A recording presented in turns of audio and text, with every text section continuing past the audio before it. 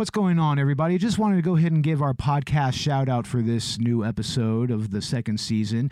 And we are going to go ahead and shout out to the Horror Movie Podcast featuring Jay of the Dead, Dr. Shock, and Wolfman Josh. This is a really great in-depth podcast focusing exclusively on horror films. They go into some real solid analysis. They go really in-depth, something that we try to do as much as possible on this podcast ourselves, and we really do admire everything that they talk about. I mean, it's really a great show. Find them on Twitter, find them wherever you get your podcasts, especially on iTunes.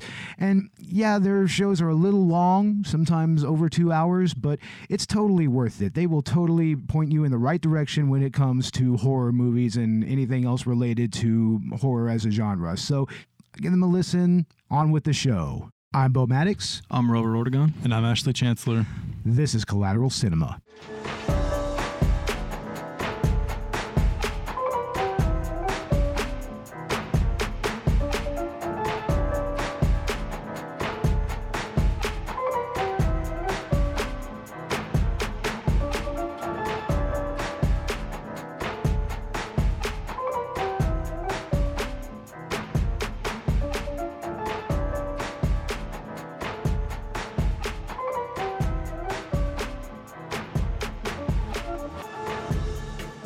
Welcome to Collateral Cinema, the only movie podcast that matters, where we focus on good movies, bad movies, and everything else in between in the world of cinema.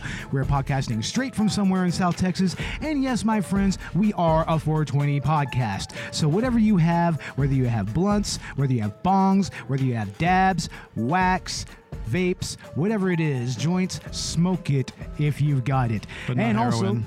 Oh, what? But not heroin. Yeah, not heroin. None of that. None of that. Please don't do it. Now, ladies and gentlemen, this is Season 2 of Collateral Cinema. Y'all, I am totally stoked for this. I mean, this has been a long time coming. We've taken a little sabbatical. We've been waiting for this, right, too? Oh, yeah, we've been waiting for this for a while now. Right, Ash? Guess who's back? Back again. Back again. Back again. Guess who's back? Guess who's back? No, yeah, I'm super excited to be back here. Oh, man, this is great. And we are in the new studio. This is Section 9 Studios. That's the official name of this. Section 9, nice. Section 9. It's literally just a shed that I converted into a studio. Is it the Specifically ninth for one? the podcast and for other reasons. And honestly, right now, it's sounding pretty good. I don't know about you guys. Yeah. Yeah, I can. Yeah. Oh, definitely man. hear different change. And since we were podcasting since we were on the air last time, we've gotten quite a few more downloads, quite a few more followers. We got a brand new, as everybody heard, a brand new intro song. We have a brand new logo, a brand new cover photo. Season 2 everything. logo. Yeah. Thank God. Oh, man, I think that it looks great. It's professional Looks looking. very professional, dude. By Sam, I was really impressed. It's by Sam Briot on. You can find him on Fiverr. He did it for like $10. It was pretty solid. I give him a good review. And who did the intro music? The intro music is a license-free beat by a guy named Roger Plexico. Oh, okay. Yeah, or at least that's what the file says on the computer. Whenever Shout I out look, to Robert whenever I look at it, Plexico. whenever I look at it on the list, that's what it says. You the man, Plexico. Oh man. Selling your shit for free. Well, hey, I mean, sometimes that's just the best way to get your name out there, you know. That's true. You would be surprised how many free beats you'll find on YouTube. Well, that's what you want to do, Robert. You want to get your name out there with your filmmaking. Yeah, exactly. Exactly. Exactly. Yeah, definitely. Stay tuned in for that, guys. Oh yeah, we got some interesting stuff coming. Unfortunately, we couldn't finish the film before we Yep. started this. We wanted to do that. Yeah. But we did get a lot of shooting done. We got in a lot between. done. But Yeah. it's not finished yet. I mean, Yeah, now what's the name of this film that we're doing again? Killing Night. Killing Night. It's a short film. Killing Night. What do you think, Ash? Naito. That sounds just like what we're reviewing tonight. Yeah, Right, exactly what we're reviewing tonight. It's a total slasher. And right now we are totally stoked because we went to the theaters and we saw the new Halloween movie. We and that did. is our featured movie on this particular episode, on our season premiere. Now, guys, what are your initial thoughts on this movie? Oh, it was great. It was like sitting down, just like when you were a kid and watching the original for the first time, right? Oh, certainly. Now, yeah. see, I didn't watch the original, so this was a completely different experience for me. But nonetheless, being introduced to the world through this film. I think it was quite a ride. Oh, it was definitely. I mean, even that's what's kind of cool about it is that even if you haven't really seen the original movie or the movies in between there, or even the Rob Zombie movies, I mean, you can still get into this movie. It can actually be kind of a standalone movie. I mean, even though a lot of it is dependent on the first movie. I feel it provided enough background information. Oh, definitely. I mean, I kind of knew the gist of the story, I guess, but not any details at all. So the movie I felt was sufficient. Oh, definitely. I mean, it's directed by David Gordon Green. It's written by Green and Danny McBride, right? Yes, it is. And it is produced by and scored by John Carpenter himself, the man himself. What did you think about the score, Robert? Oh, I think it was bad. I mean, bad isn't good, but Yeah, it was awesome. It was Badass. sweet. all of them. I mean, Gordon Green, Danny McBride, Carpenter. They sat down and wrote notes back and forth to each other, just pitched ideas what would work for this next version 40 years later, you know. And then they still have that original theme. Exactly. Yeah. And they called back a lot of stuff from previous movies. You know, lots of really interesting stuff. And we will get into that a little later on in the episode.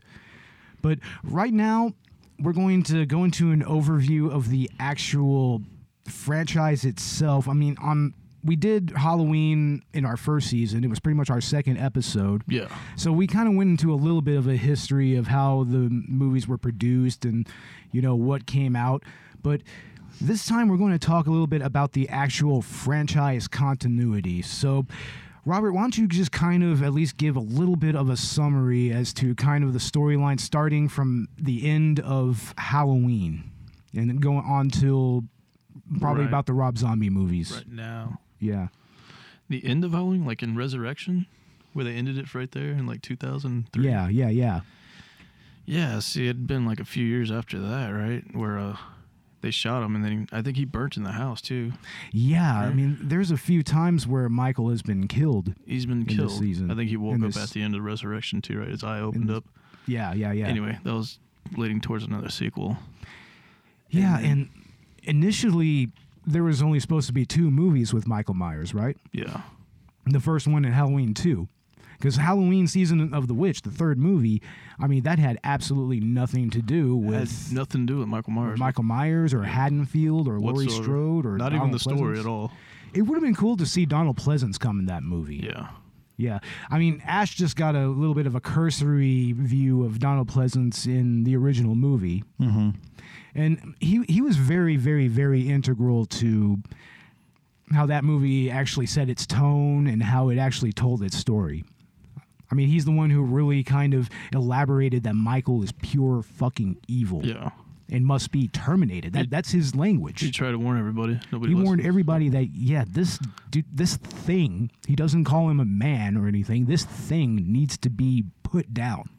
He's just pure evil. Pure evil. And that is completely established in the first movie, as we went into on the second episode of season 1. Yeah. But, Robert, like, describe a little bit about Halloween 2. Like, how did that actually pick up from the first movie? I think when Loomis was like looking down towards the balcony, right? And Yeah. he sees that he's not there anymore. He just took off, and then I think he's ranting and raving in the streets, saying that he shot him 6 times. Yeah, And then the straight other up. deputy sheriff like didn't believe you couldn't have shot him 6 times. Yeah, he couldn't have gotten up. No man could take 6 slugs and still get up, right? And he's just falling to the hospital the whole time Yeah, on straight foot up. to the right. So And it picks up immediately after the first film. after the original. Immediately after. Yeah, It's the same Halloween night. Yeah. exactly. And in that movie, Ben Tramer is killed, right? Yes, he is. Tragedy. A tragedy. A Sort true of. loss. Sort of a Halloween prank, baby, that he didn't know that there was a killer running around. Yeah. But they were hunting him down, and they ran him over. They ran him over and blew him up, kind of, Yeah, didn't they? he burnt alive. Oh, my God. Yeah. But in this continuity, Ben Tramer lives. He lives. The Yeah. one and only Ben Tramer. And also a lives. big shout out to Cinema Snob for that. He's the one who pretty much perpetuated the Ben Tramer meme. Yeah, that was hilarious. Especially throughout his look at that whole His series. movie experience at the movies too, right? Wasn't Yeah, it? yeah. We actually saw the midnight screenings episode he did with his wife or ex-wife, I think. I don't know. And he actually played the Ben Tramer part with that mask and everything, and it was hilarious, man. Hilarious. Man, but I mean, now I'm just like, this movie completely corrects that. There's no Ben Tramer death. It's like, where's Ben Tramer in this movie? Man, it would be so cool if they actually kind of referenced Ben Tramer and what he was doing 40 years later. Again, Ash, you don't see Ben Tramer's death till part 2. Yeah, actually. Yeah, you don't see it in the first movie. Who is Ben Tramer? He's in the first movie. He's kind of mentioned in passing as somebody that Annie is going to hook Laurie up with. Oh, okay. But then in the second movie, he actually kind of makes an appearance, but he's wearing a getup similar to Michael, like similar mask, coveralls, and everything. And he gets mistaken for Michael and killed. Yeah. Oh shit. Yeah, that's pretty much what happened there. And throughout the series, I mean, it has cast a shadow. It cast a true shadow. It was so sad. Everybody picked up after this random character death. No, it's more or less a little bit of a meme amongst horror fans more than We're just anything. nature of a meme right there. Yeah, it's we're kind of joking a little bit there, but that is something that's kind of noteworthy to bring up. You know, I'm something of a memer myself. Oh yeah, that's true. Isn't that the fact? That was a Raimi meme right there. A Raimi meme. Oh no. Oh no. I knew it. We start talking about like the season of the witch or Halloween 4 or 5, right? Yeah. Yeah, I mean, in Halloween 2, it's, you know, we are going to go into some spoilers for a lot of these movies. I mean, they're pretty old by now. Yeah. But I mean, in Halloween 2, it ends with Michael pretty much blown up and burned, you know, along with the Donald Pleasance character, Sam Loomis, Dr. Loomis. The oxygen bottles right at the end of the movie. Yeah. I mean, that to me could have been a perfect place to end that story. I mean, honestly, I like what they were going to try to do with that. They were going to kind of move it along to an anthology style series where every movie was going to be different from then on. But Halloween 3 just kind of tanked at the box office, even though it's kind of a cult classic now. Yeah. Mm-hmm. But, I mean, after that, they had to bring back Michael. Because, I mean, a lot of people just didn't, especially in that particular horror generation, they just didn't like that movie. And it was like they wanted more Michael because, I mean, at the time, the whole horror franchise thing was starting to pick up steam, I bet you know? they went to the movies because they probably thought they were going to see Michael and they were disappointed. Exactly. I mean, I would like to think so myself. I would have been as well. disappointed. Like, okay, he's only mentioned in a Halloween trailer played on TV right after the Silver Shamrock stuff, right? Yeah. There is a brief clip of one of the scenes from the first movie. And it's actually a television movie. Yeah. In that film, right? Yeah. It's supposed to be a television movie. So this franchise exists in the Season of the Witch Halloween 3 universe. It exists there, strangely enough. Crazy. But I heard a fan theory that actually makes perfect sense. That you know how in that movie, and spoiler alert, everyone, even for you, Ash, you're going to find out about this. I'll plug my ears. There were actual like androids or cyborgs in that movie, right? Yeah. Well, there's a little bit of a theory that after Halloween 2, the Michael Myers that you see after Halloween 3, that he's one of those androids. He's one of those cyborgs, and that's kind of why he becomes even more implacable than he was before. It almost makes sense in a weird way when you really think about it, and it actually fits Halloween Season of the Witch into the Halloween continuity. You know, it actually makes it not a standalone movie, but part of the franchise as a whole. It's its own thing, its own right. Yeah, it's its own movie. I mean, and pretty cool. It's a great movie, and I love it. I'll go back and watch it every now and then. I mean, I'll put it on. Yeah, it's fantastic. And Ash, you gotta see it. I'll watch the whole Halloween franchise. You have to, bro. You have to be one of us. And then watch the Cinema Snob episodes on it. In many ways, that's almost like definitive. In many ways, it's definitely comedic. He riffs on him, but it actually shows a pretty good cursory overview of the franchise. So then, after Halloween 3, then Halloween 4, they returned to Michael. Yeah. They brought it back to life, yeah. The return of Michael Myers. And Robert, how did that actually come about? It'd been like a few years later, right? And then Yeah. I think Jamie Lloyd's born, right? And that's played by Danielle Harris. Yeah. Yeah. That was the movie that Does actually that- introduced Danielle Harris, right? Yeah, 10 introduced years later. for 10 years? 10 years later. That makes sense. After 10 years, you know. And they're trying to transfer him over, right, to a different hospital.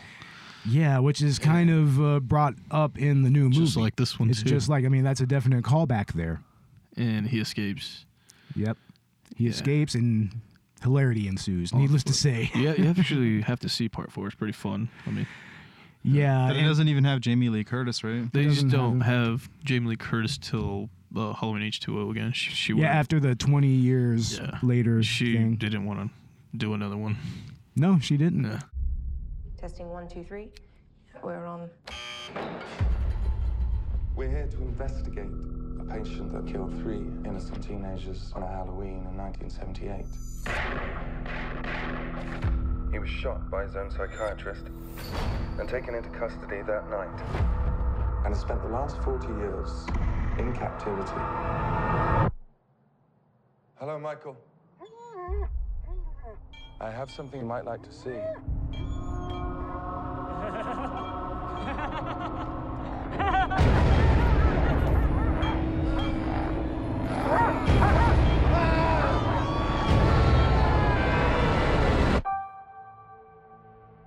Everyone in my family turns into a nutcase this time of year. Yeah, I mean, your grandmother is Laurie Strode. She was almost murdered. Wasn't it her brother who murdered all those babysitters? No, it was not her brother. That's something that people made up. Do you know that I pray every night that he would escape? What the hell did you do that for? So I can kill him.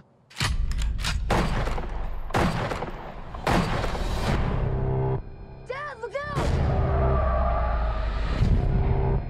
The bus crashed. Mom, what bus crash? Michael escaped.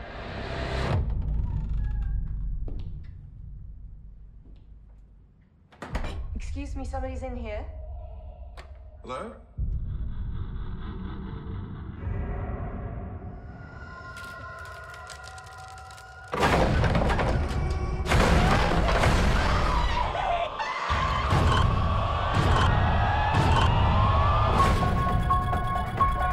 He's waited for this night. He's waited for me. I've waited for him. Get out! Go home! Get inside!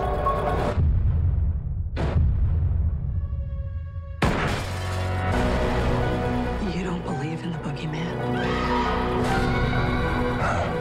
He's here! Michael! You should. Can you close the closet door?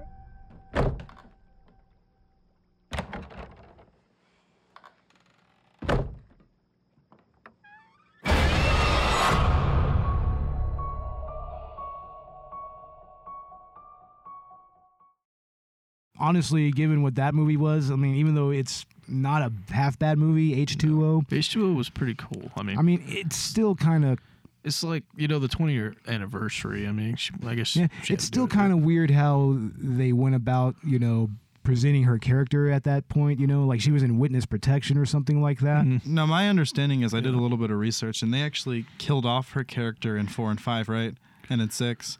But then Didn't they- H2O is like a continuity after 2, I think. Wasn't H2O another reboot kind of? Actually, H2O is a reboot. That's leading right after part 2. So this isn't the first time they've even done this. Yeah. Yeah. See, Interesting. compared to H2O, which Ash is saying, part 4 and 5 never existed, and 6 never existed. Yeah. Yeah. So this isn't the first time that has all been retconned. Yeah. It's just that this time around, there's like 4 or 5 other movies that are retconned. H2O is technically like the part 3 too, right? Right. And then after that, Technically. there was Resurrection. Resurrection, yeah. That's why I say that, if you really want to watch movies that are truly relevant canonically, I think that the first 2, H2O, and then the 2018 movie, Yeah. you can't go wrong with those. Those 4 movies, I think, are like essential viewing in this series. But then 2 and H2O aren't even canon to this new movie. No, they're not even hell canonical. No. Just the first one is, yeah. Yeah. Yeah, It lives up to the original, doesn't it? And then you guys said there was a Rob Zombie. Yeah. Yeah, well, first let's Duology. talk about Halloween 5 first. At the end of Halloween 4, is that where Danielle Harris she looks like she's going to become the new Michael Myers or something like that? It's like they shot him into a mine shaft, right? And then they blew him up with dynamite. Yeah, and she was dressed up in a similar costume to Michael when he was a kid. The same costume. Pretty much the same costume. I think she stabbed her mother, like when she Yeah. was drawing bathwater for her or something. Yeah, that's true. So he was kind of trying to make a case that, maybe the Myers curse kind of moves on from other people. Yeah. I mean, Back and forth. she's still like blood, right? I guess. Yeah, pretty much. I mean, Halloween 5 that's not where Paul Rudd is introduced, right? Paul Rudd is part 6. That's in part 6. Yeah. Like in part 5, I don't even really think I saw that one. That's the It's a little bit. Revenge of Michael Myers. Yeah, remember that Halloween party they were throwing where he steals a Camaro? That's a convertible. Yeah. He kills that little greaser dude for his 60s Camaro. Oh, yeah. That's right. So they have. I mean, I've seen that clip right there.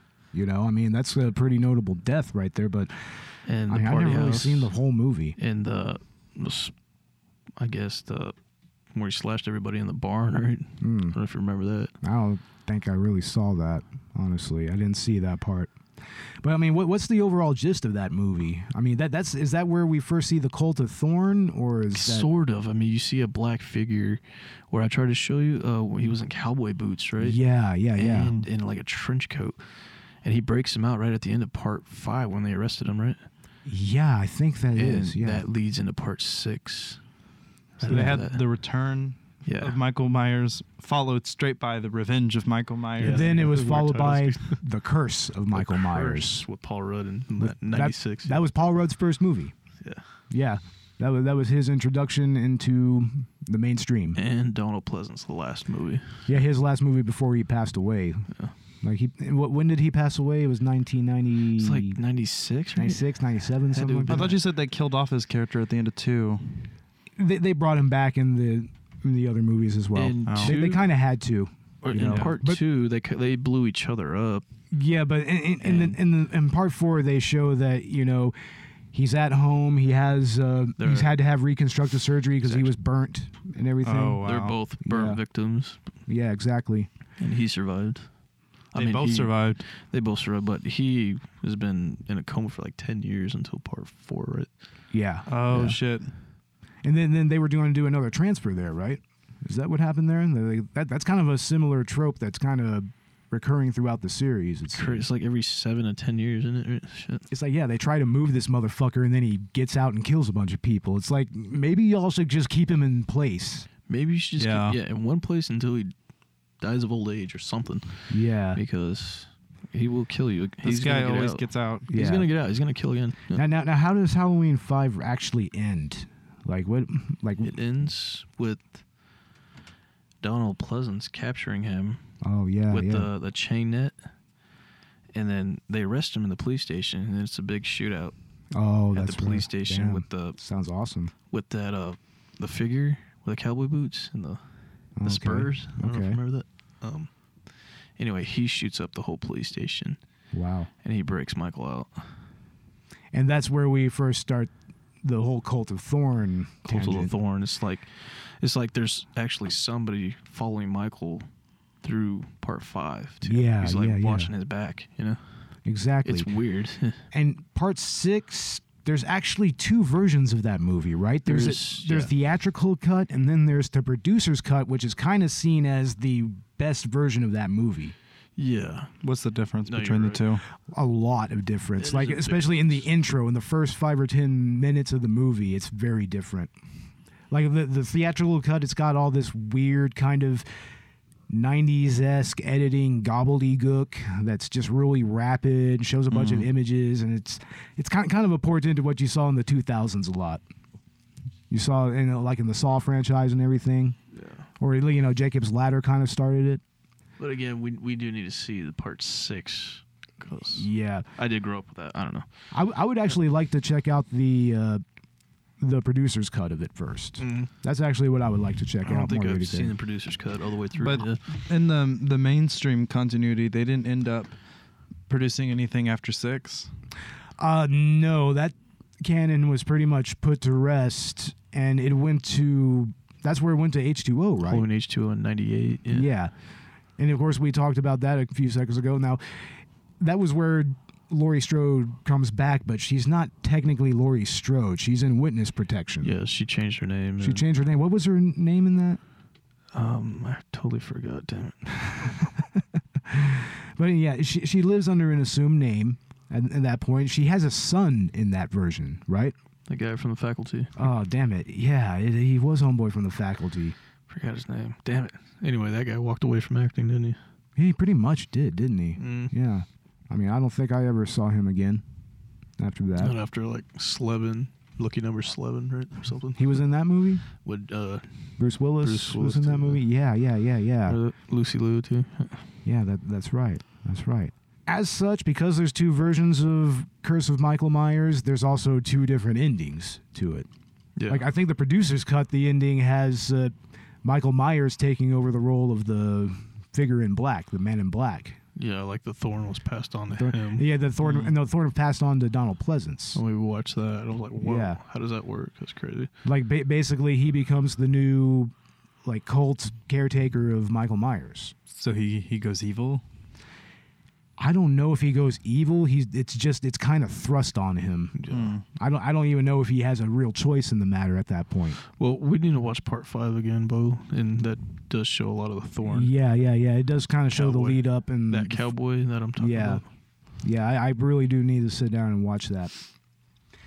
Now, in Halloween H2O, 20 years later, you know, of course, how does Michael Myers return in that one? How does he actually come back? I don't really remember it. That is weird.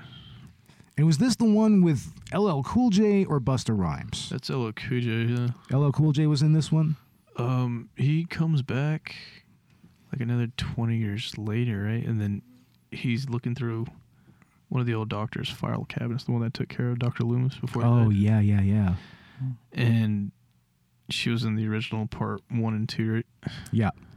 Then after that, we don't see her again. We just see her offspring. Yeah. Yeah, from that point on. And now, how does that movie end? H2O? Yeah, H2O. That ends with her chopping his head off, right? Yeah. After trapping him in Like a van between a log, right? between like a tree, A whole like a straight up tree. whole tree, It's a whole dead a tree. log, yeah. and then she just fucking like he's still trying to grab for her, even pinned to a fucking tree. With a van. Yeah. With a van, just like. He's still trying to get at her, and then Yeah. she just finally. It's like, was it a shovel or? It was a fire axe. It was a remember? fire axe? She took that out of the dorm room or something. And she just completely just lops his fucking head off there.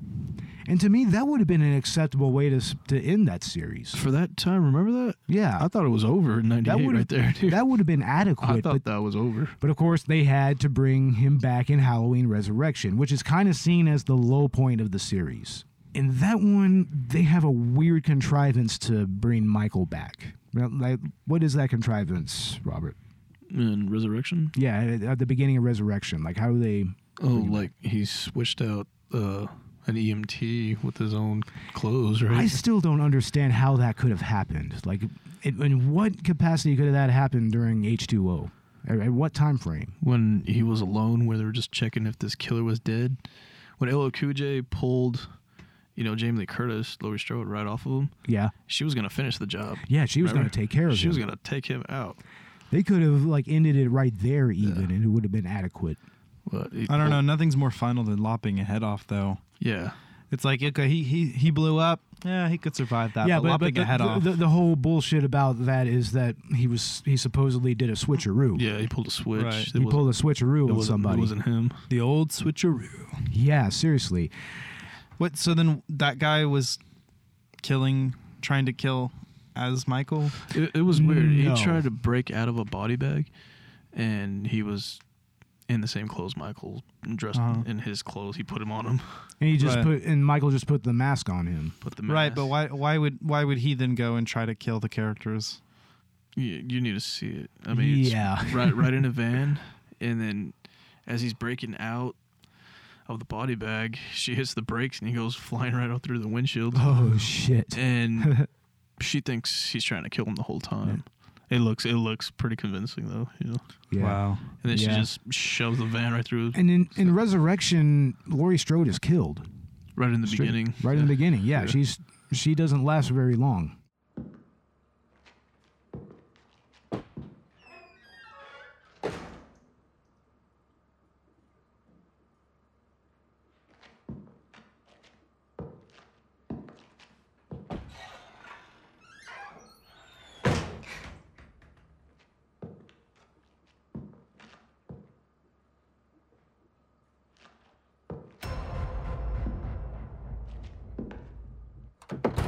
Excuse me, someone's in here.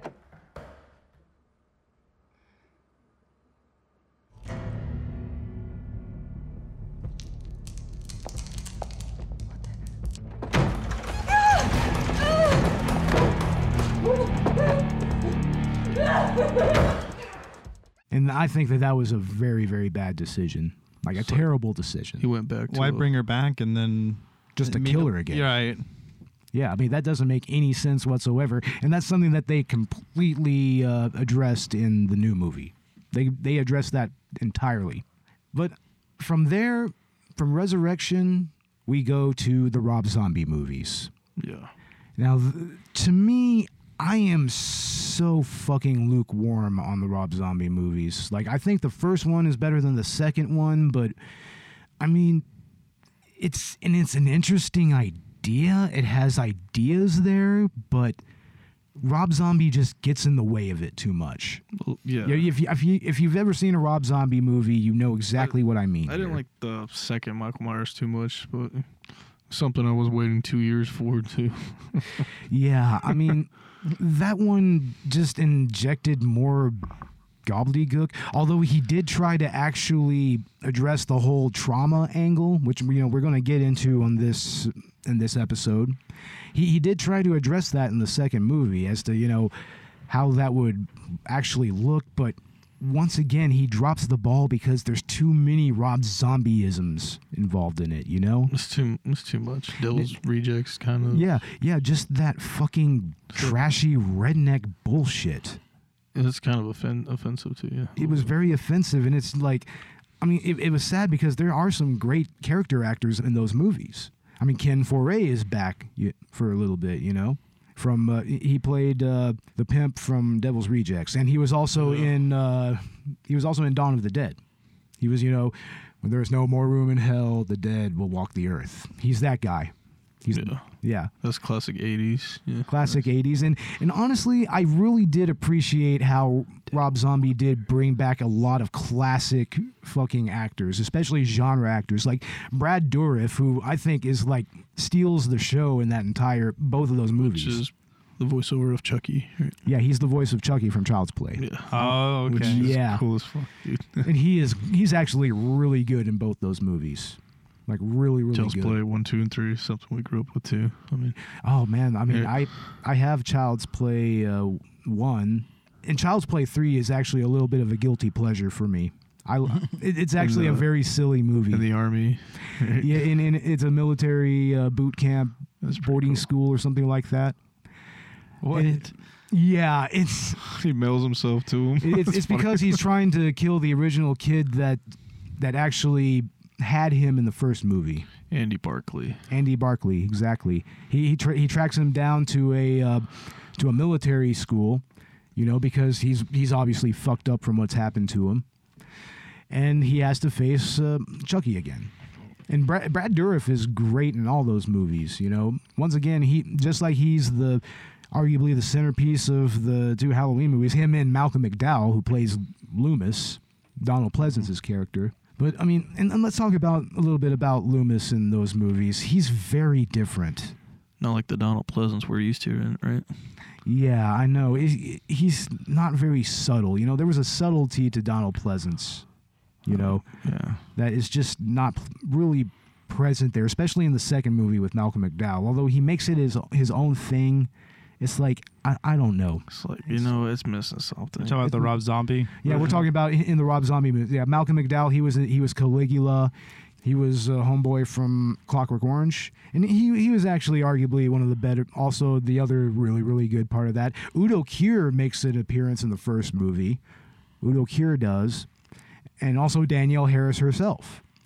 Yeah, which she's is- in part 2. I think they kill her off in the second one, right? Yeah, yeah. She's in both those movies. I think she's She's the Annie character. She's Annie. Yeah, in I that think version. she was kind of pissed about not being in this one. You know, She should have probably had a little bit of a role. I mean, she still looks young enough. Yeah, she could have Actress. had some little role in She's this. still star you know. of these two. You know, But I mean, from there we go to this movie now, Halloween 2018. Now, this is where everything is just completely wiped away. It's completely rebooted. It pretty much starts from the very ending of the very first movie. And after 40 years, I mean, Jamie Lee Curtis, who plays Laurie Strode, her character is just completely wrecked. She's a Yeah. wreck, right? traumatized, post-traumatic stress. Oh, man. I mean, symptoms. and it's such a brave role for her, you know. I mean, the first one was brave enough, you know, that being her first role, and she nailed it perfectly. I mean, in many ways, she's the perfect scream queen. How long did it take to? It filmed like 21 days or something. Something like that. It wasn't even that long. We're talking about the first movie, right? Yeah, this one right here. No, it did not take very long for them to do that at all. That's fucking badass. Yeah, it is. But yeah, I could tell the trauma with Jamie Lee Curtis. And this had come from not having seen the first one. She played a very paranoid character, but then, of course, by the end, you see that it's all very... My argument there is that she's not so much paranoid. She just learned from her trauma, maybe in some ways that weren't very healthy, but she It was all kinda- justified by the end. Yeah, she learned it and she prepared for it. So, I mean, that's my sense. She's more prepared than anything, right? Yeah. Like I said, she ended up being right. It's like Definitely. the last 40 years, he knew. I don't think She that's knew he too was huge coming. of a spoiler. I mean, we know that Jamie Lee Curtis is going to be kind of a badass. Yeah, she was very much kind of hyped up as a very different Laurie Strode here. I mean, she's older, wiser, quite a bit more traumatized. She really just brings it in this movie. And she was like the best part of the new movie. Mm-hmm. Like straight up.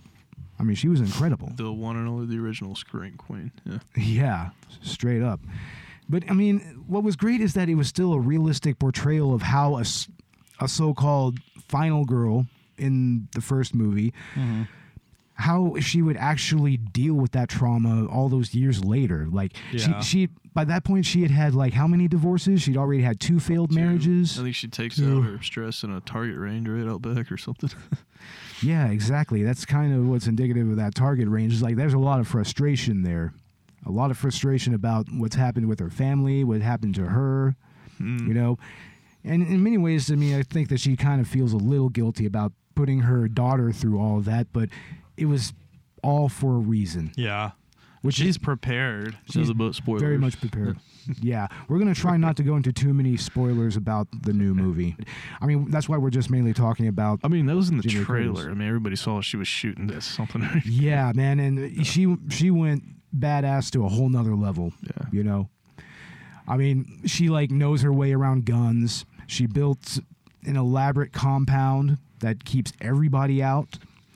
And it was so compelling, you know? I mean, especially given her trajectory from the first 2 movies and then through H2O and Resurrection and then having all that wiped away and come back to this. Come back to now. You know? This is basically part 2.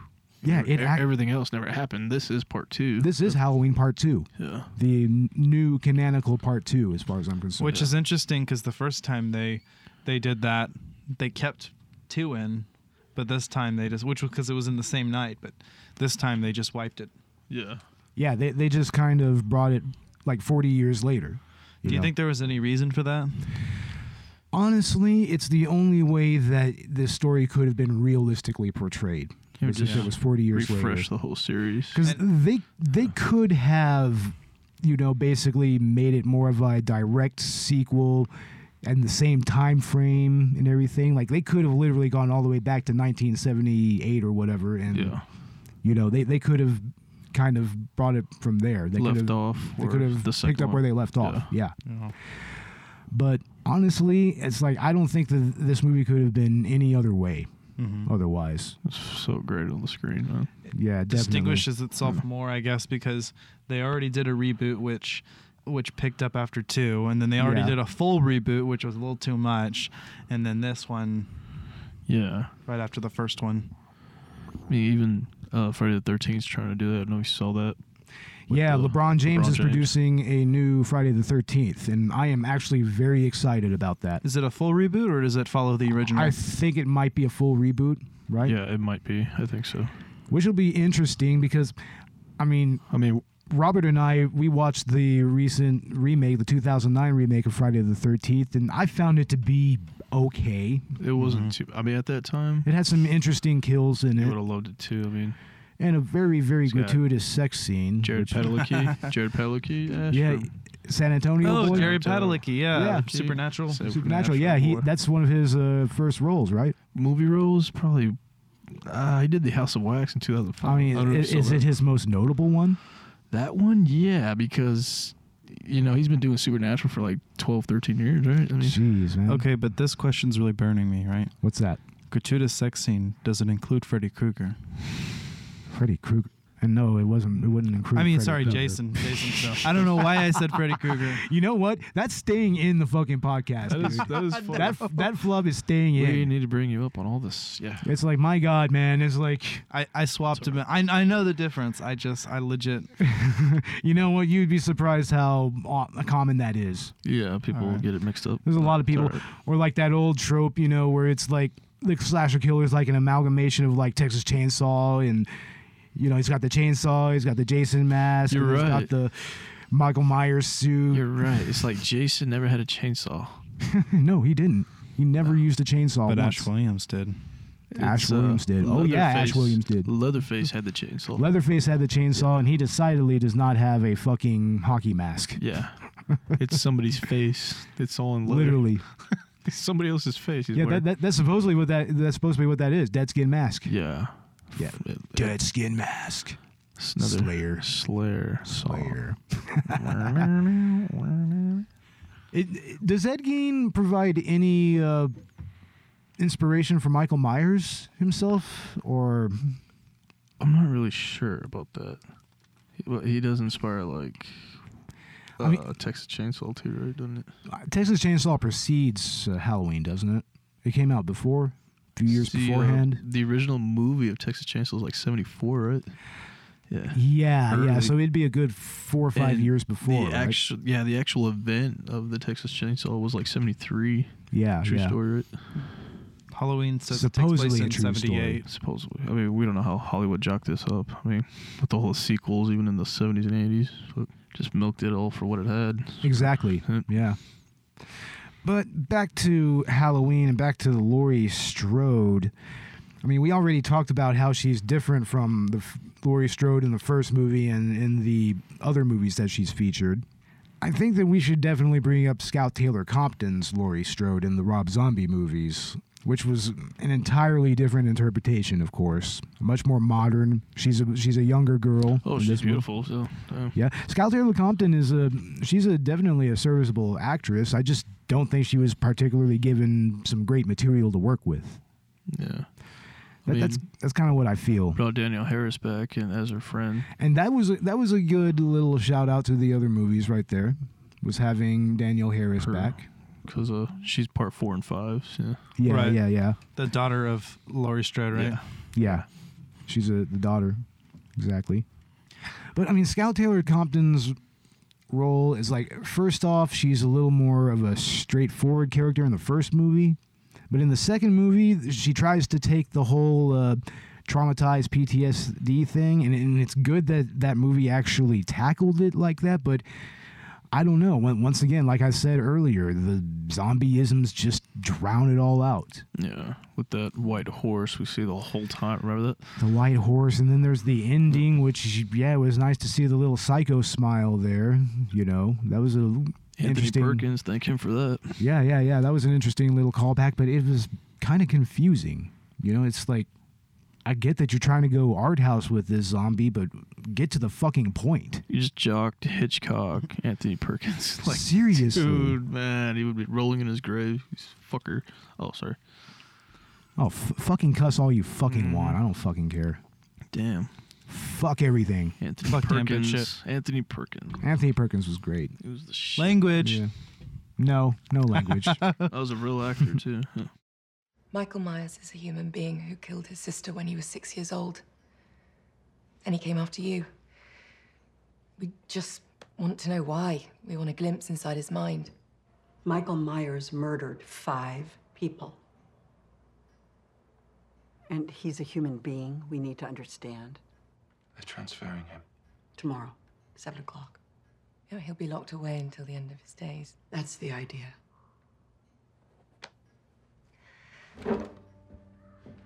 Laurie, we saw him. We met with Michael. I showed him the mask. It was nothing. No response, nothing. He won't talk to anyone. Never has, but I think he might speak with you. But, I mean, how do you think Scout Taylor Compton actually approached the role that she did? See, I was Robert. still a kid at that time. It was like 2007. Yeah. And not too bad, really. I mean, I loved it too. I loved what he was trying to do, but I didn't like the fact that Michael was like a 7-footer, you know? Yeah, I mean, there was a little bit of a normal build to Michael in the first 2 movies, especially. Yeah. And even in some of the, like, 5 and 6. He's it's like, freakishly huge, man. Look at yeah, that. he wasn't this bodybuilder. Bigger than a tree. I mean, Yeah, seriously. And then what is the whole thing in the Rob Zombie movies where before Michael escapes, those 2 guards go in there and try to rape that girl? What the fuck is that? That is stupid as shit. That's like the uncut, unrated version, Yeah, right? why the fuck would you be doing that in his room? Like, that scary motherfucker. Just left the door for him to break out. Seriously, I mean, you may as well just given him the fucking keys and just gone into another room. Well, I mean, first of all, you don't need to be raping fucking mental health patients, for one. It's like, for one. Yeah, that was fucked up. And it was kind of unnecessary, I think. The dysfunctional Did family. it for the shock value? Because the thing is, there's not a whole lot of real base sexuality throughout the Halloween movies. There's some nudity there, and there is some intimations of it. And yeah, you know, Michael does kind of get... There is that whole connection between him punishing teenagers who are having sex and whatnot, but I kind of feel like that was always a little more Jason's It thing. is. It's You the know? premarital sex. He just smells it, I think. Yeah, but there's not really a whole lot of real sexuality to the Halloween movies. Even in this new movie, there's not really anything like that in there, right? No, nobody's doing any of that. I mean, you just see Allison Strode's boyfriend making out with another girl, but that's about it. Dry fucking. Yeah. And then, the whole references to dry fucking, but even that's very tame. Yeah. That's extremely tame, They actually. don't do anything. Yeah. Seriously. And- It's like it's more like innuendo than... What did the rules change? Because it's 2018 now? What's going on? I don't know. I mean, it's kind of goes back to how prudish American culture can be about sex. You know, I mean, you can show all the fucking violence in the world, but heaven help you if you show some titties or a Maybe dick because or it was something. underage sex. That's another thing, but that hasn't stopped fucking horror movies in the past, dude. No, at least That a little hasn't- bit of tit flashing. Right, in the past it wasn't an issue, There's but now plenty of that in Nightmare on Elm Street and in Friday the 13th. There's a lot of that. Sleepaway Camp. It's like Sleepaway Camp got perverted with it. Yeah, it's Had it straight up Creepler in that movie. like teenage unhappy campers and teenage And let's wasteland. not even get started on The Burning. The Burning. Yeah. Oh, that is a rapey ass movie. Still a great horror movie, but a rapey ass movie written and produced by Harvey Weinstein. oh, that explains it. Explains everything. It's like, oh my God. I think we brought this up in the Zombie Honeymoon episode, but once Yeah, again, we did. it's like, oh my God, why didn't anybody see this coming? Why didn't anybody see that? It's so obvious. Right, Robert? Yeah. Pretty much. And very disturbing. Very as well. 1982 like. 81. But this movie has some amazing themes to it, you know? And the main theme that's recurring through it is trauma and how someone actually individually deals with it. Because, I mean, like we said, you know, Laurie is more prepared than paranoid, but it's obvious that her trauma does manifest itself in many ways. Like in that restaurant scene where she shows up to her family, her granddaughter's boyfriend, and her daughter. It's like that is a very awkward scene. It's like but she had a nervous breakdown, pretty much. Pretty much, but it's very real. And she can't function in normal society. Yeah. She can't. I mean, she had to make that compound. She had to make that for him, you know? She had to. You know, and we're not really going to go into how the new movie ends or how the compound plays into anything. We'll just say that, yeah, Laurie is kind of a prepper here. Mm-hmm. But she's not a prepper. You know, she's not prepping for doomsday. She's prepping for this inevitable moment when this creature fucking comes for her again. So she's maybe kind of like Loomis. She's like, he needs to be put down. If he's not put down, then eventually he's just going to come back. He's going to find a way. Yeah, she pretty much is of that line of thinking. Exactly. And it's kind of funny how she brings up the new Loomis thing, you know, because there is a doctor that takes over the Loomis role. Yeah. We're not going to tell you where that ends up. It ends up in a way that I kind of feel is a little bit of a detour in the narrative. Weird. But I mean, if you see the movie, ladies and gentlemen, you'll know what we mean. It just didn't seem necessary. No, it was pretty unnecessary. Pretty like y'all know exactly like what you scene we're said, talking like about. some Thorn stuff just coming out Yeah, again. You know? it felt Cult of Thornish. Yeah. And, I mean, I just don't know. It was very weird. And also another thing that was interesting about those themes is how that actually affected Laurie's family. I mean, the aforementioned restaurant scene, but also there is another scene where Laurie shows up at their house and they have to deal with her. You know, we're not going to Spoiler free. We're not going to spoil Not what too- actually happens there, but Not too much. you know, she does show up and it does cause conflict. You know, we'll say that. And it really just kind of undercuts, you know, how those types of traumas and those types of experiences, they cut deep and they cut into other people's lives as well. 3 generations of Strode. 3 generations of Strode are featured in this movie. Yeah. You know, 3 generations of them. And it takes 3 generations of them to take on Michael Myers. Mm-hmm. I mean, it's pretty much the Strode family that's fighting him here. And I think that's one of the other themes here is about, you know, how family actually plays into that trauma and how family can actually help both exacerbate and alleviate it. Do you think there was a clear protagonist? Because I think that both Allison and Laurie kind of... They kind that of both role. share a little bit of a protagonist role there because, I mean, one thing we will say is that there is no final girl here. There's no, I mean, Allison's not a final girl. All and 3 of them are. Oh, actually, Mostly. the young one's holding the knife. The young one, I guess And you could say, is close to a final What girl. is cool is I've been watching a lot of horror films, and all of them end like the Texas Chainsaw Massacre at the back of a truck, right? And yeah, That is cool. yeah, that is. Sorry. That is interesting. So what I thought was interesting, too, is this movie doesn't even open up from the point of view of either Allison or Laurie. It has No, a it different doesn't. perspective Yeah. with those the podcasters. Yeah, that's actually something that I thought was really cool and an interesting way to actually introduce Michael back into the canon. Right. You know? It follows them for a little while in the beginning. Yeah. I actually thought they were going to be the main characters. Yeah, but let's just say it doesn't end well for anybody there. That's all we'll fucking say. They may or may not survive. Let's just put it that way. And yes, we will be coy about that. They may or may not. But I mean, I don't know. Maybe they kind of fucking show that in the trailer. If you've seen the trailer, you could probably surmise what happens. I don't think if anybody had watched the originals, they would have thought that those characters end up being the protagonists for the whole movie. So Number one, obviously something happens. I honestly thought that the dude Aaron, the male podcaster, I kind of thought that he was going to become a little bit of a Loomis almost.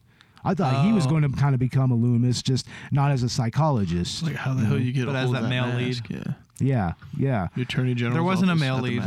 Yeah, there wasn't an actual male lead here. Well, Michael, but you know. I think, yeah, you can argue that Michael is the lead character. You could of this argue because movie. a lot of it's put from his point of view. So, in addition to being the antagonist, though, at times you actually follow him. And Yeah, and that kind of calls back what happens in the first movie, where the first thing we see is Michael's point of view. First person. I mean, First person. if you look at the franchise as a whole, too, it's the story of Michael Myers. Yeah, yeah. It's very much about Michael Myers and his pursuit of the Strodes. Yeah. And it's very single-minded. At least in the first few movies that feature him. It's very single-minded. But then it gets convoluted by the whole, Cult of Thorn thing. Then Rob Zombie. And then Rob Zombie had to come in. Had to come in and redneckify everything. Make a bunch of dirty rednecks. No offense. I don't know. I don't know why he does those characters. It's fucking That's weird. A little disturbing. Yeah. But in the end, all three Strodes do come together. They face adversity. And we'll leave it up to the audience to find out if they triumph. It's a strong female empowerment moment. It is. It very much is. And it's very empowering, especially given the themes of victimhood and trauma. Right. And it's interesting, too, because with things like, the Me Too movement and a lot of like female empowerment, feminist kind of things going on now. So I think that's important to have. It's very timely. And it's not even just one female lead. I mean, you've got, Yeah, you've got 3 different generations of the Strode women in this movie, I should say. But we're going to go ahead and talk about the actual production of this movie. This was directed by David Gordon Green. He directed Pineapple Express, right? He did Pineapple Express. What has he done any other movies other than that? Like a lot of Danny McBride's films. Like, didn't he have something to do with This Is the End? Didn't he direct that? I mean, I wouldn't be. I know he did. What was that other one with James Franco? Like Your Highness, right? Remember that? Oh yeah, that's stuff right. Like, he did like Your that. Highness, like stuff like that. Didn't that also have Natalie Portman in it? Yeah, see, that's Pineapple Danny Express McBride? all over. That's David Gordon Green all over it. Yeah. James Franco. Yeah, dude. Oh, yeah. He has a working relationship with James Franco as well. It's I like swear to you, Spider-Man will pay. Film school buddies. Yeah. Yeah, pretty much. Just came together and wrote this Halloween movie. Yeah. Yeah, and it's co-written by Green and Danny McBride, right? Yes. I don't know if John Carpenter had any oversight of the writing. No, of the writing. not No, really. I mean he was a producer, and of course he scored the movie. He did pass notes back and forth. Tom Green. No, David Gordon Green. Shout out to Tom Green. He's liked a few more of our tweets. Love you, Tom Green. Yeah, he Love has. Yeah, we love you, Tom Green. But David Gordon Green, his direction in this movie was very sparse, I think. I mean, there's a lot of moments where there's quiet here, which once again calls back a lot of what the original movie was. A lot of the original movie was kind of build up and tension, Exactly. There's several fake outs. Yeah, there's a lot of fake outs. Both in the first movie and in this movie. Scare. Which is awesome because it builds up the suspense, and then you're just like, that's something we don't have anymore. Is that 70s, 80s suspense builder? Yeah, exactly. And this really just kind of brought that back. I mean, it actually did feel like an older movie, but it was still very modern. Like you still had cell phones, you still had, I think there's a little bit of an internet in here. It's a good slasher movie. I mean, Yeah. you just want to sit down and watch a good slasher movie, right? Everybody does. Yeah, and it's been a long time since there's been a really good serious slasher in the theaters. Yeah. I mean, you either get something that's a little more tongue-in-cheek, like Happy Death Day, or what's that Hellfest movie, I think it is. It's called Hellfest. They did Scream recently, and that was kind of the same thing as this movie, right? The thing about Scream is that was always a satire of slasher movies. Oh, okay. Like it's especially obvious with the very first movie. So, like with Drew Barrymore's scene. Wes Craven Yeah. Screams, right? And Wes Craven, Love that. he completely reinvented the slasher genre after that. And I think it was Kevin Williamson. He was the one who wrote that movie. Like he kind of became a little bit of a he kind of became like the John Hughes, or like the analog nowadays would be Stephen Bloom, the dude who runs Blumhouse. Oh. That would be his analog today, more or less. Why did they ever do a Freddy versus Jason versus Michael Myers? Three-way. You'll see that on fan films. Yeah, you'll see it in fan films. sit down and But watch I mean, originally that was going to have Ash from Evil Dead, which made sense, and there was even some intimations that Pinhead could have been involved from Hellraiser. They're gonna get Leatherface. Yeah, Could. something like that. They could. Fan films, bro. We just sit there and watch them all night. Exactly, man. Fan films are a lot of fun, especially great. for Friday the 13th or Halloween. The boogeyman, all this hiding, all this preparation, it was for nothing. I mean, it took priority over your family. It cost you your family. If the way I raised your mother means that she hates me, but that she's prepared for the horrors of this world, then I can live with that. Say goodbye to Michael and get over it. As far as the production of this movie, I mean, what did y'all think about the writing of the movie? The actual writing that Green and McBride did here. It's actually, summed up the last 40 years. It was fantastic. It was really great, you know? I mean, not to mention, putting aside the actual themes that we talked about earlier, I mean, just as a basic horror movie, it actually really hit all the notes. That was Writing damn is good. really great. I wish we can just go to the movies and watch it all the time, though. Yeah. I would love that, man. That would be fucking exactly. great. That would be great to have a private screening room for shit like that. I'd be down to go watch this again. Yeah, I would love to. Yeah, you got to see it in. We need to go again. Yeah, we got to go back to the theater. We got to see it again all together. All three of It's us. the second week it's been out. already. I'd love to experience in the theater. I kind of That's the missed only out way. on that That's experience. the only way Yeah. to watch one of these. Yeah, we have to go back. Yeah, definitely. And it's a great theater experience, too. Like, everybody was really, really into the movie. They just kind of... There was nobody heckling it. There was nobody bullshitting. Right? It was pretty legit. I'm a really big movie theater guy. I love the Yeah, experience. yeah. I know I'm paying extra. I know, but I got to go all out. I got to have the popcorn. I got to have the soda. For oh, me, man, you're one of those people. it's Jesus if I'm going to the Christ. movie and I'm buying an overpriced movie ticket, Yeah. I got to have popcorn and soda too. Right so, on. Walk out every time to go to the bathroom. Yeah. Now, and John Carpenter Try to did hold it. John Carpenter did the score of this movie. I think we briefly talked about it earlier, but the score here is once again very sparse because of Green's directing. It's pretty sparse because of that, but it totally fits the Halloween ethos and the aesthetic, like perfectly. It still feels like old school analog synthesizer music. Even the intro from like 78. Or, Yeah, and the cool thing is John Carpenter, he does go on tour and perform his music. He does do that.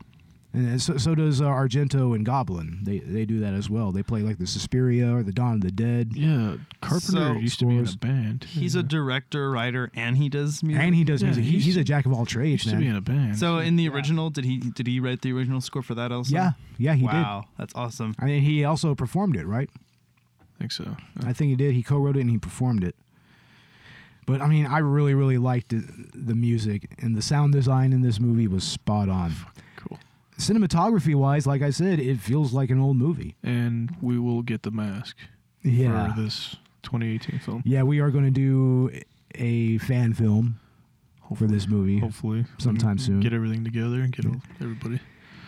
And there were a lot of Easter eggs in this movie. Like, we went through a few of the callbacks, talking about the franchise, but the young boy's death in the driver's seat, that's a callback to Annie's death in the first movie. Yeah. He's in a car, he's strangled, and then he just dispatches him really quickly. Yeah, there's a child that's killed in this movie. At least one. I didn't see that come. I don't think anybody did. Right? I don't think anybody saw that coming either. I didn't know he would. Yeah. Of course, everybody kind of groaned at the father there, Yeah. but we're not going to go into why. Let's just say it was stupid. I mean, the little kid just wanted to dance. He just wanted to dance, man. Just wanted to dance for his father. I just want to dance, Dad. Damn it, Want to Dad. tap dance? Want to dance. Curb tap. I want to go curb dancing. Curb dancing. I love curb dancing. Kevin I curb Bacon. dance all the time. I dance on all curbs. What We're gymnast? referencing a Harmony Korine short, by the way. Definitely watch curb dancing. It's interesting. And at the beginning of the movie, there's that kind of inverse of the original title screen, right? Like it started with this dilapidated pumpkin that's all rotted out and just kind of desiccated, and then it just slowly in reversed stop frame, like time lapse, it completely just plumps back up and turns into a big old jack-o'-lantern. That was fun when we first saw that on the screen. That was really cool. I was like, that's clever as fuck. That is cool. Yeah, I mean, it's a good way to both evoke the first movie and kind of differentiate it a little bit. Michael Myers is coming back. Exactly. Like it's kind of symbolic of the return to form here. You know, it's a serious return to form. And Judith Myers, her headstone shows up in this again. Yeah. Yeah, when the podcasters go to the cemetery, you know, that shows up again. That's a nice little callback. And was the Myers grave disturbed in this one, or did they just go there just to photograph it? Really. Just to photograph it and everything? Yeah. Podcast episode, I think, online and stuff. The silver shamrock masks from the third movie, from Season of the Witch, show up here. All three of them, right? Yes, they do. Let's see here. It's a skull, a witch, and a jack-o'-lantern. Yes.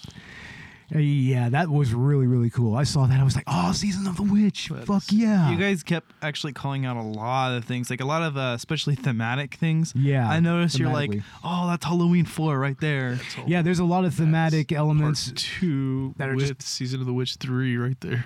That are directly called back. You know, there's a lot of stuff in this movie. Like, if you've seen the Halloween franchise, was there any references to the Rob Zombie movies? No, there's no reference to that. They just kind of want to forget about it. Yeah. Yeah, they just want to kind of... I think John Carpenter Even John doesn't- Carpenter, yeah. Yeah, he doesn't even like it.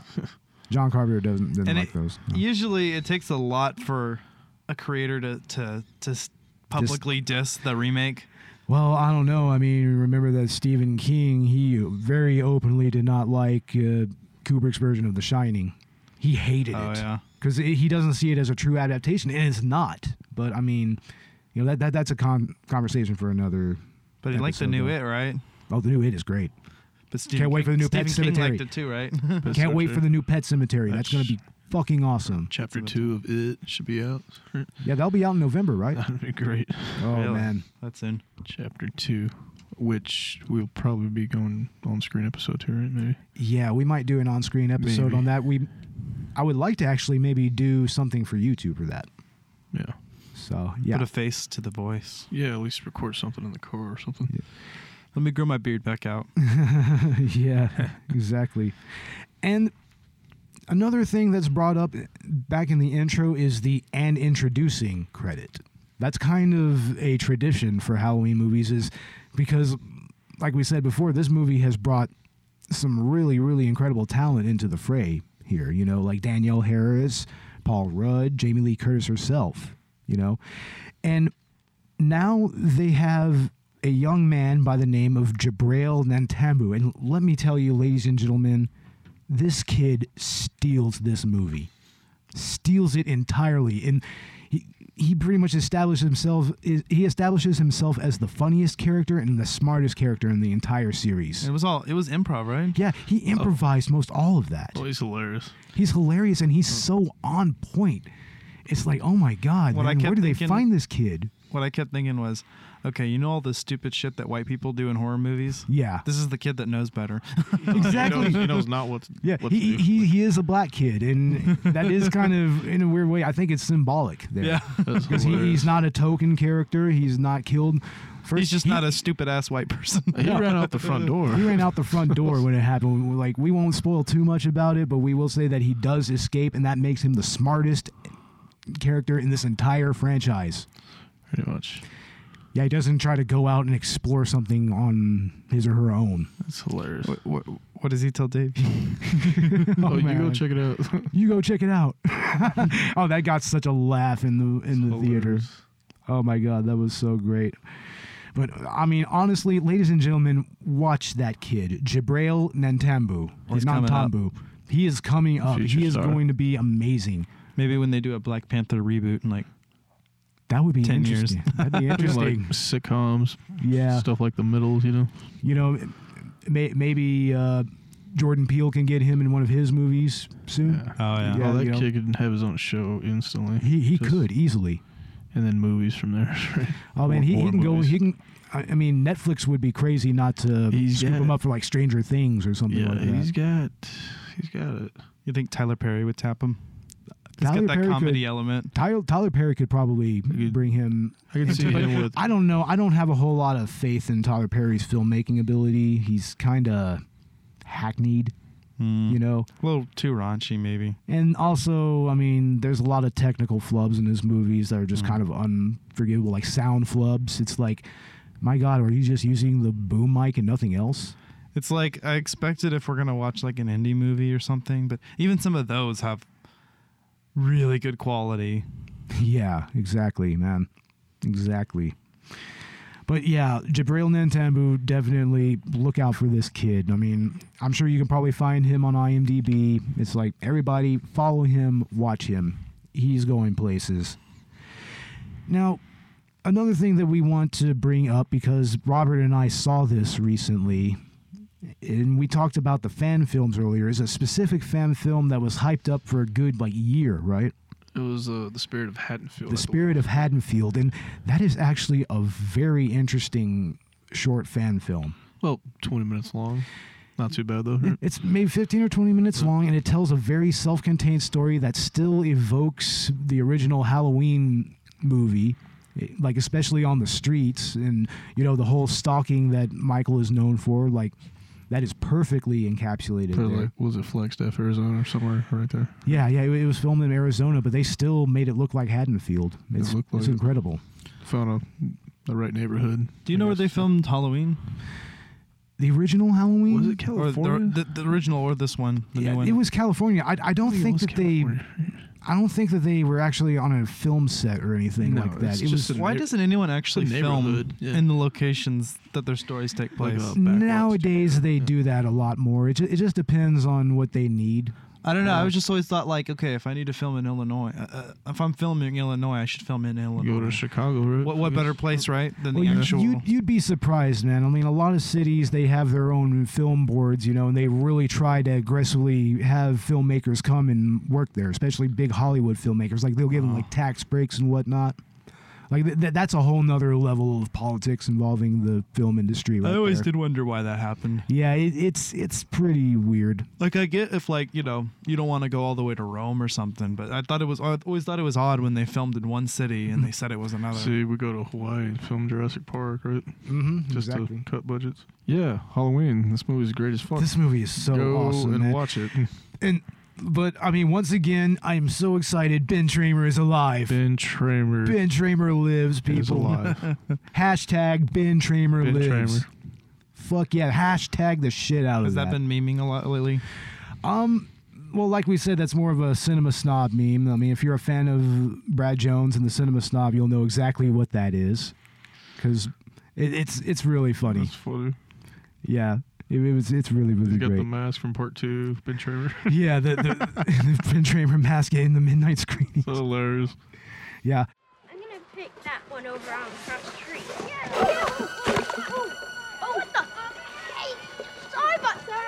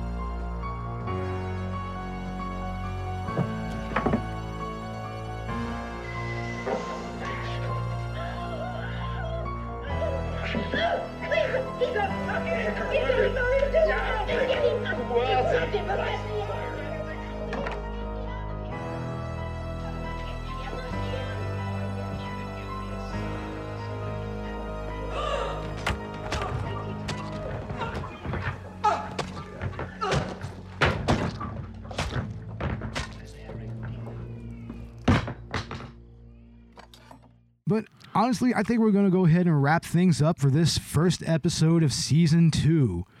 Halloween 2018 is right now the #1 movie in America. It had the best opening for a October horror film. It actually beat it. Coming out in October. Yeah, close to Halloween. And wow, it's also the best horror opening for a horror movie with a female lead as well. It's an amazing opening. We tried to keep it spoiler free because y'all should really go and see this for you yourselves. You really should. Like, we're gonna have there's some minor spoilers in this episode. I'm not gonna lie. I think we still kind of reined it in just fine. I don't know. I feel like we ended up talking more about the franchise. I think that it's honestly because it was important to understand the franchise in order to understand this movie. Yeah, exactly. It's actually very important to understand it. So you got to go back to the first one. You got to go back to the first one. You got to know, the trajectory of those movies and how they worked out. And that's what this is. This is kind of like it's interesting for me because I didn't see it this way. Yeah. But it is definitely a callback for the fans. It's definitely meant to be It's very much, in many ways, the ultimate fan film. Right. It's probably next to Jason X. It's probably which is the greatest fan film ever made. You still have fun watching Jason X. Oh, Jason X is so much fun. that and Freddy vs. Jason to me are just really fun movies, and that's a great double feature as well. Great double feature, ladies and gentlemen. Freddy vs. Jason. But yes, watch Halloween, and also stay tuned for season 2 of Collateral Cinema. Our next episode is going to be, once again, we're going to have a few episodes that are callbacks to our first season, and this is going to be The Disaster Artist. I'm so excited. Yeah, we're going to talk about the movie about The Room. I missed out on the podcast of The Room. I wanted to get on board as early as that, but you are on the commentary, which, by the way, is still up on Podbean Patron. Ladies and gentlemen, please give us money for our commentaries. Please, so we can continue the dream. We have a Patreon, but we're not going to start working on that until probably here a little while later. I don't know. There's just not a whole lot of people coming to it, whatnot. We're supporting starving families. Yeah, something like that. No, I'm just kidding. But yeah, I mean, we look forward to bringing you some quality content this season. So with that, you can find Collateral Cinema on iTunes. You can find them on Spotify. You can find us on Podbean. You can find us on Google Play. You can find us on Stitcher. You can find us on YouTube. You can find us... They don't take it down. You can find us on Tumblr. You can find us on... WordPress, yeah. Wow. Did I say Google Play? We're on Google Play. Yes. Who uses Google Play? Android users. And I just recently put in a request to be featured on iHeartRadio. So hopefully we might be on that iTunes, platform. iHeart, On iHeart. That'll actually be pretty spot on. Going guys. places. And also, please follow us on Twitter, at C Cinema Podcast. You can find us on Facebook as well, and we are also on Instagram. Yes. Hit us up on Instagram, and our email is collateralcinemamoviepodcast@gmail.com. If you are an indie movie filmmaker, if you have even a short film or a full feature, send us a screener. We will review that. Yeah, we'll find some time in this season to review it. In addition to following the Collateral Cinema, I think we all have individual accounts on Facebook, Instagram, and Twitter. So if you want to do a little bit of digging, you can always check out our individual personal accounts. Yeah, I post a lot about Collateral Cinema online. Yeah, me too. I'll post a lot of it. Somewhat, and car stuff. Yeah. But we're going to go ahead and wind it down, ladies and gentlemen. We're glad to be back. We're happy that we had so many people listen to us and download us. Please keep the downloads coming. And there's going to be much more in store for y'all. So, for Collateral Cinema, I'm Bo Maddox. I'm Robert Ortegon. And I'm Ashley Chancellor. Collateral Cinema out. Bye.